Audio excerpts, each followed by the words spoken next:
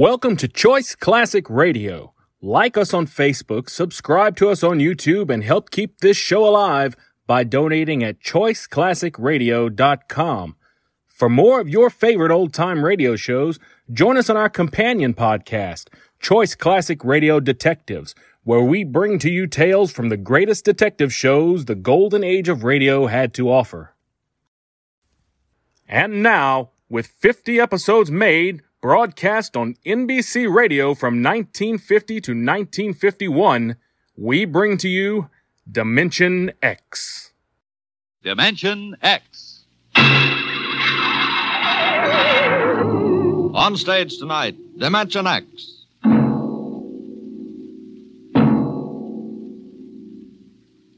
Tonight, Dimension X presents The Martian Chronicles, a dramatization of the new novel by one of our most brilliant young science fiction writers, Ray Bradbury.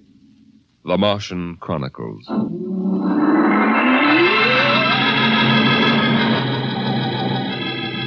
January in the year 1999. 1 minute it was Ohio winter with doors closed, the panes blind with frost, icicles fringing every roof, children skiing on snowy slopes.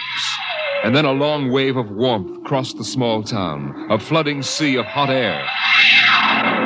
Bye, Mom. I'm going out. William McClellan, you come back here. You know you can't go out in winter without a coat. You want to catch your death of cold? But it isn't cold. It's warm outside. It's rocket summer. Rocket summer? You know, like Indian summer.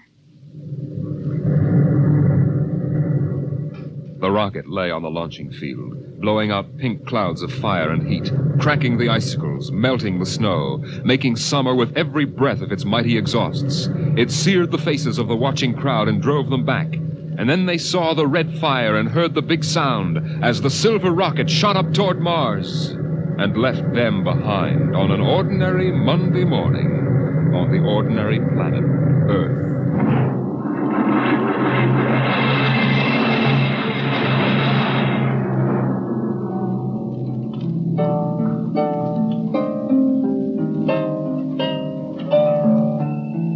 They lived in a house of crystal pillars on the planet Mars by the edge of an empty sea.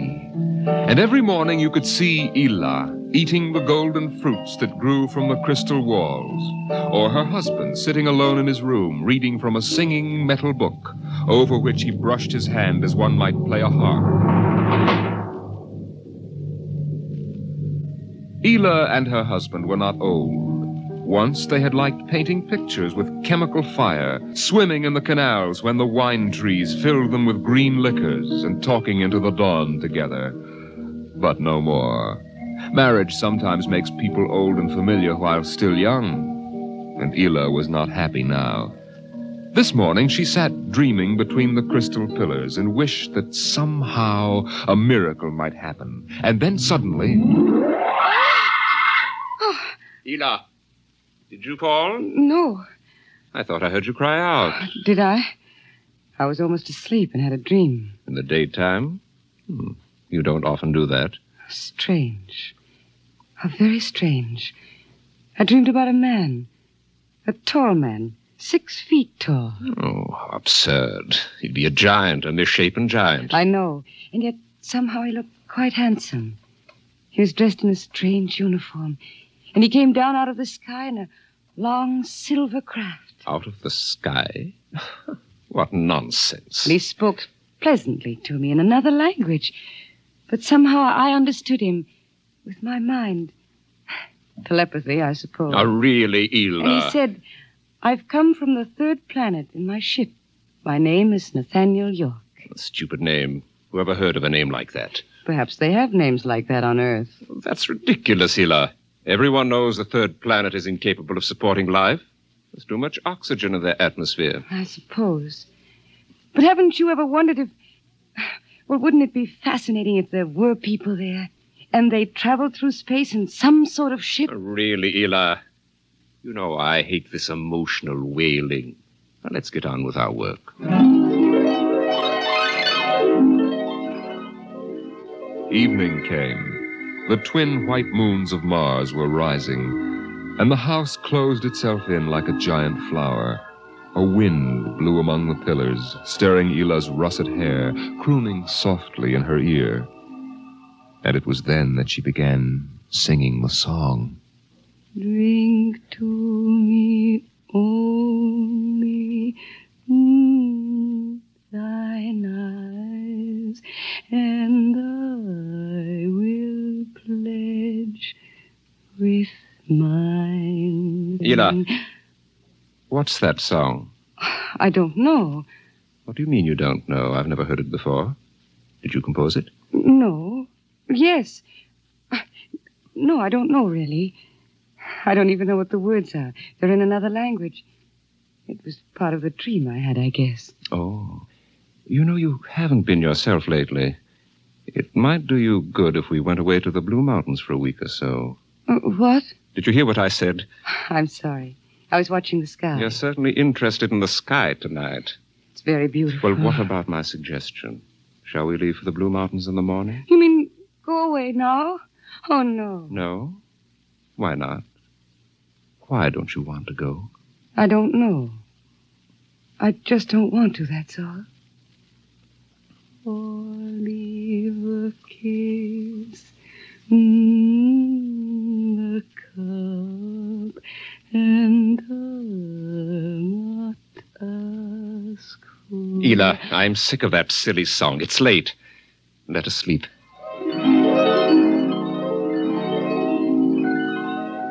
From the crystal walls poured a soft carpeting of mist to support Ila where she lay down to sleep. But through the night she tossed restlessly until just at dawn the dream recurred. Ila, wake up. What? Oh, what is it? You've been dreaming again. You talked in your sleep. Did I? Yes. What were you dreaming? The ship. It came from the sky again. And the tall man stepped out and talked with me, telling me little jokes and laughing. What else happened? And then this Captain York... Oh, I can't. It's all so silly. Tell me! He said I was beautiful. And then he kissed me. I thought so. What else? Why, Eel, you're so bad-tempered. It's only a dream. Is it? You know I can read your mind. You can't keep secrets from me. Well, all that happened was this Captain York told me... Well, he told me he'd take me away in his ship into the sky. Take me back to his planet with him. It's quite ridiculous, really. Ridiculous, is it? You should have heard yourself. Fawning on him, talking to him, singing with him all night. In your dream, he landed in Green Valley, didn't he? Please. And he told you he was coming today. Yes. But what's come over you? It was only a dream. You can't be jealous of that. No, I suppose not. Forgive me. I'm being childish. Eel, you're sick. You've been working too hard. No, I'm all right. But perhaps you're right. Maybe I could use a little relaxation. Yes. I think I'll take the morning off and go hunting.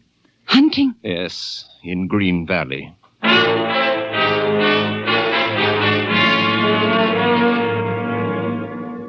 Numbly, she watched him go to a closet and draw forth an evil-looking weapon. And then her husband was gone, walking toward Green Valley. And Ila waited, watching the sky for an unknown thing, trembling with a nameless fear. And then it happened. A whirring, rushing sound. The warmth as of a giant fire passing in the air. The gleam of metal in the sky. He's come. It's true. The dream is true. The rocket vanished over the hill. The sky was empty again. And trembling, Ila waited again, looking toward Green Valley and seeing nothing. Listening for sounds and hearing nothing. Until a shot sounded, very sharply. The sound of the evil weapon. Oh, no. No. Her body jerked with the sound, and she wanted to scream and never stop screaming. For now she knew the dream could never come true. There was nothing left but the song, the strange and fine and beautiful song. Drink to me only with thine eyes, and I will pledge with mine, or leave a kiss within the cup.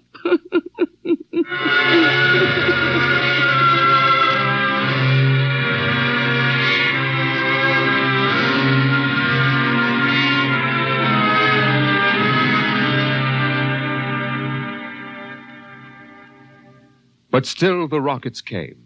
The next ship came down from the stars and the black velocities and the silent gulfs of space and landed by night near a Martian city. The men made their way to the outer rim of the dreaming city, and then Jeff Spender went in to reconnoiter while the others watched and waited for something to stir in the haunted city, some gray form to rise, some voice to break the unearthly stillness. Where were the people? Where were the Martians? Nothing stirred to disturb the silence until... Halt! Who goes there? Don't shoot! Hold it, Parker. It's Spender and his party. They're coming back.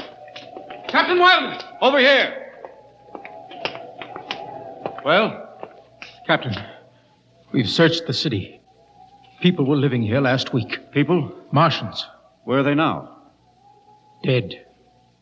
Dead? What did they die of? You won't believe it, Captain. Chickenpox. Good Lord, no. Yes. No resistance to an Earth disease, I guess. So the other rocket did get through to Mars. It looks like it, Captain.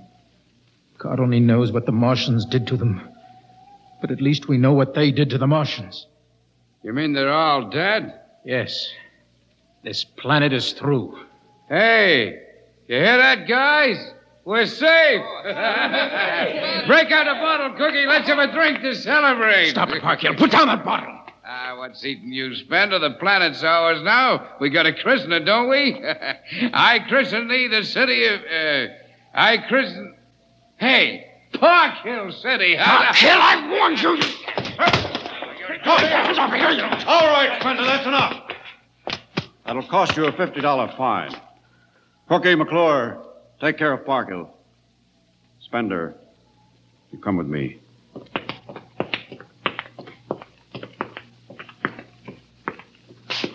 All right, Spender, why did you hit him? I don't know, Captain. I was ashamed, I guess.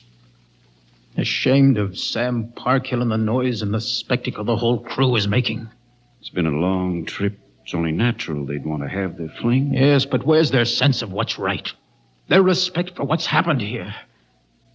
Captain, a race builds itself for 1,000,000 years, refines itself, builds cities like this one, does everything it can to give itself respect and beauty, and then it dies. Of what? Not anything fine or majestic or fitting, but a dirty little thing like chickenpox. And Sam Parkhill wants to celebrate. I know, Spender, but you've got to remember you've a different way of seeing things. I'm seeing things all right. I'm seeing what we'll do to Mars. We'll rip it up, rip the skin off, ruin it the way we've ruined our own planet. Captain, look at the city. It may be the last time you'll ever see it this way. Beautiful in the moonlight, isn't it? Yes. There's a poem by Byron that describes it, and how the Martians would feel tonight, if there were any of them left. So we'll go no more a-roving so late into the night. Though the heart be still as loving and the moon be still as bright. For the sword outwears its sheath, and the soul wears out the breast, and the heart must pause to breathe, and love itself must rest.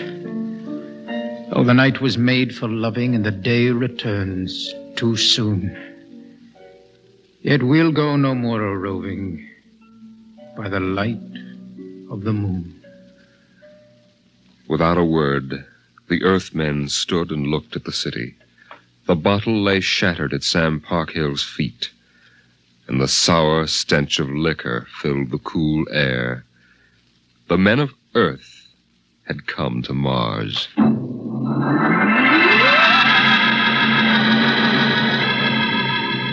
The men of Earth came to Mars.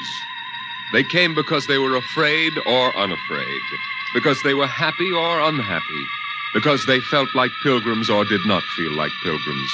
The government posters screamed, "There's work for you in the sky. See Mars!" And the men shuffled forward, all kinds of men, all coming for different reasons. The rockets came like drums beating in the night. They came like locusts, swarming and settling in blooms of rosy smoke. Mars was a distant shore, and the settlers spread upon it in waves. First the pioneers and builders, then the people of civilization. Some came because they were afraid of a coming war on Earth. Some came because they were afraid of nothing. Some came to escape from the smell of the subways and the cabbage tenements. And some came from houses like the one in Ohio. It was a good house, the house in Ohio, and for 6 years the family had lived there contentedly, enjoying music and poetry and the rich, warm things of life. For the house had been built to be lived in the year 2020. It contained all the latest automatic devices, from talking book recorders to singing clocks. 6 o'clock, 7 o'clock, time to rise, open your eyes. Tick tock, 7 o'clock, time to rise, open your eyes. As the family rose and dressed, the beds whirred electronically and made themselves. In the kitchen, the stove sighed, and ejected from its warm interior 8 eggs, sunny side up, 12 bacon slices, 2 coffees, and 2 glasses of milk. 7, 9, breakfast time. Come and dine. 7, 9. Beside the breakfast table, the facsimile machine clacked and deposited the morning paper on the table. The headlines today spoke ominously of the danger of a coming war, and the man frowned as he read the news. Today is August 4th, 2026. Insurance, gas, and atom heat bills are due. And today, remember, the family has planned a picnic. Gee, Dad, are we really going? Sure, Timmy, why not? It's raining out. It's not raining where we're going, son. Now run upstairs and pack your fishing tackle. We're going on our picnic, all right. Okay, Dan. Bill, are you sure we ought to go? Yes. Have you seen the headlines this morning? Looks bad, doesn't it? Mm-hmm. The rocket's ready. All we have to do is pack and take off. I know, but... Well, flying to Mars, it seems so crazy. Well, all right, then we'll go. Should we tell the children why we're going? No, not yet. Let them enjoy the picnic. The house went on with its appointed tasks. 9:15, time to clean. 9:15, time to clean. Out of the molding darted hundreds of tiny mechanical mice, all rubber and metal. They sucked up the dust and dirt in the house and popped back into their burrows. In the walls, relays clicked, memory tapes glided under electric eyes, recorded voices moved under steel needles. 12 o'clock, 2 o'clock, 4 o'clock, 6 o'clock, tick-tock, 8 o'clock. Evening came. In the living room, the hearth fire bloomed out of nothing, and the phonograph spoke from beside the fireplace. Mrs. McClellan, what poem would you like to hear this evening? Mr. McClellan? Since you express no preference, I shall select at random from among your favorites. Sarah Teasdale, There Will Come Soft Rains. There will come soft rains and the smell of the ground, and swallows circling with their shimmering sound, and frogs in the pools singing at night, and wild plum trees in tremulous white. Robins will wear their feathery fire, whistling their whims on a low fence wire, and not one will know of war, not one will care at last when it is done. Not one would mind, neither bird nor tree, if mankind perished utterly, and spring herself, when she woke at dawn, would scarcely know that we were gone. The phonograph finished the poem, but there was no one there to hear, for the family had gone to Mars.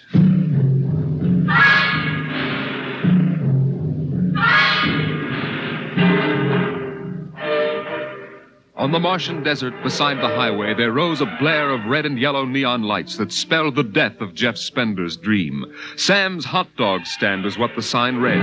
And Sam, of course, was the same Sam Parkhill who had fought with Spender years before.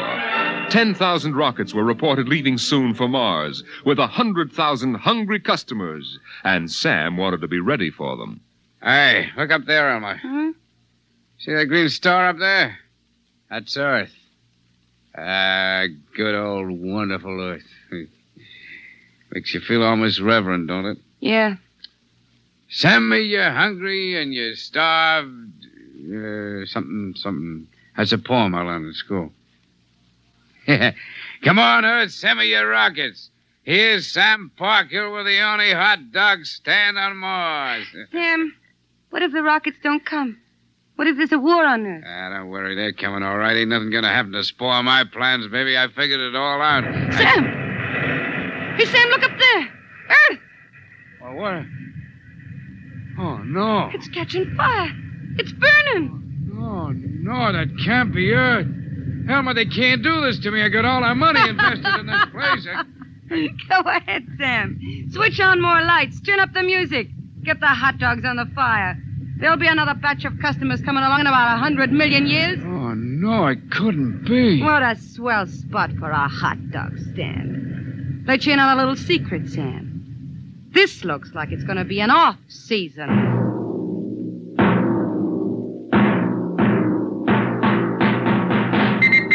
The light beam radio crackled with the news. By morning, the shelves of the luggage store were empty, and the rockets were blasting off, headed back to Earth. In a few days, everyone was gone, and the planet of Mars once more lay deserted and silent.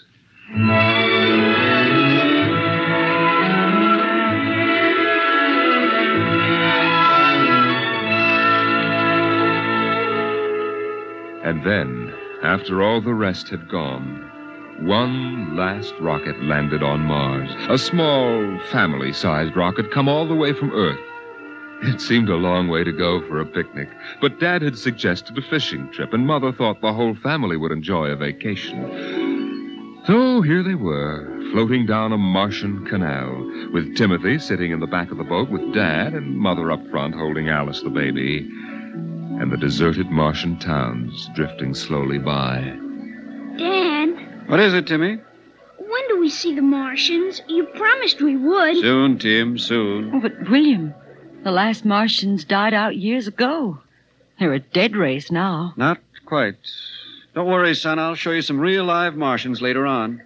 Gee, this is swell. I wish we didn't ever have to go home. How long can we stay? 1,000,000 years. 1,000,000 years? Yes. It's time we told you, son. We're not going home. This is where we'll live from now on. But what about the rocket? What about Ohio? There's nothing there now but ruins. The last Earth radio just went off the air. That means the war is over and Earth is finished. We're going to blow up our rocket and start all over. See if we can't build a better world up here. You mean Mars is going to be our home? Yes. I hope you don't mind too much. No, sir. But what about the Martians? When do we get to see them? There they are, son. Look down at the water. I don't see anything there. Beside the boat. Look at the reflections in the water. But that's us down there. Just you and me and Mom and the baby. Yes, son. You see, we're the Martians now.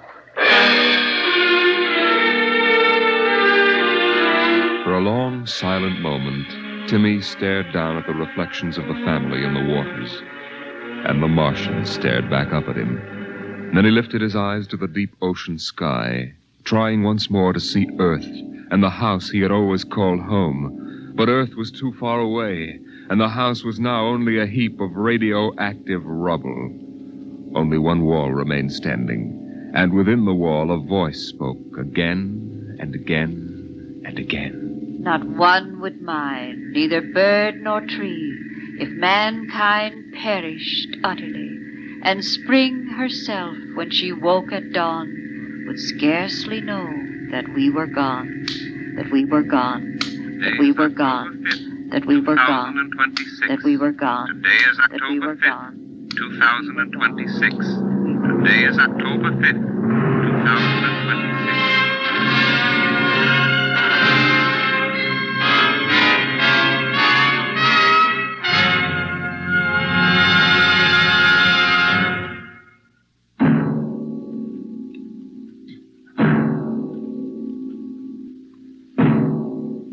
You have just heard The Martian Chronicles, a dramatization of highlights from the new novel by Ray Bradbury. The world of Dimension X.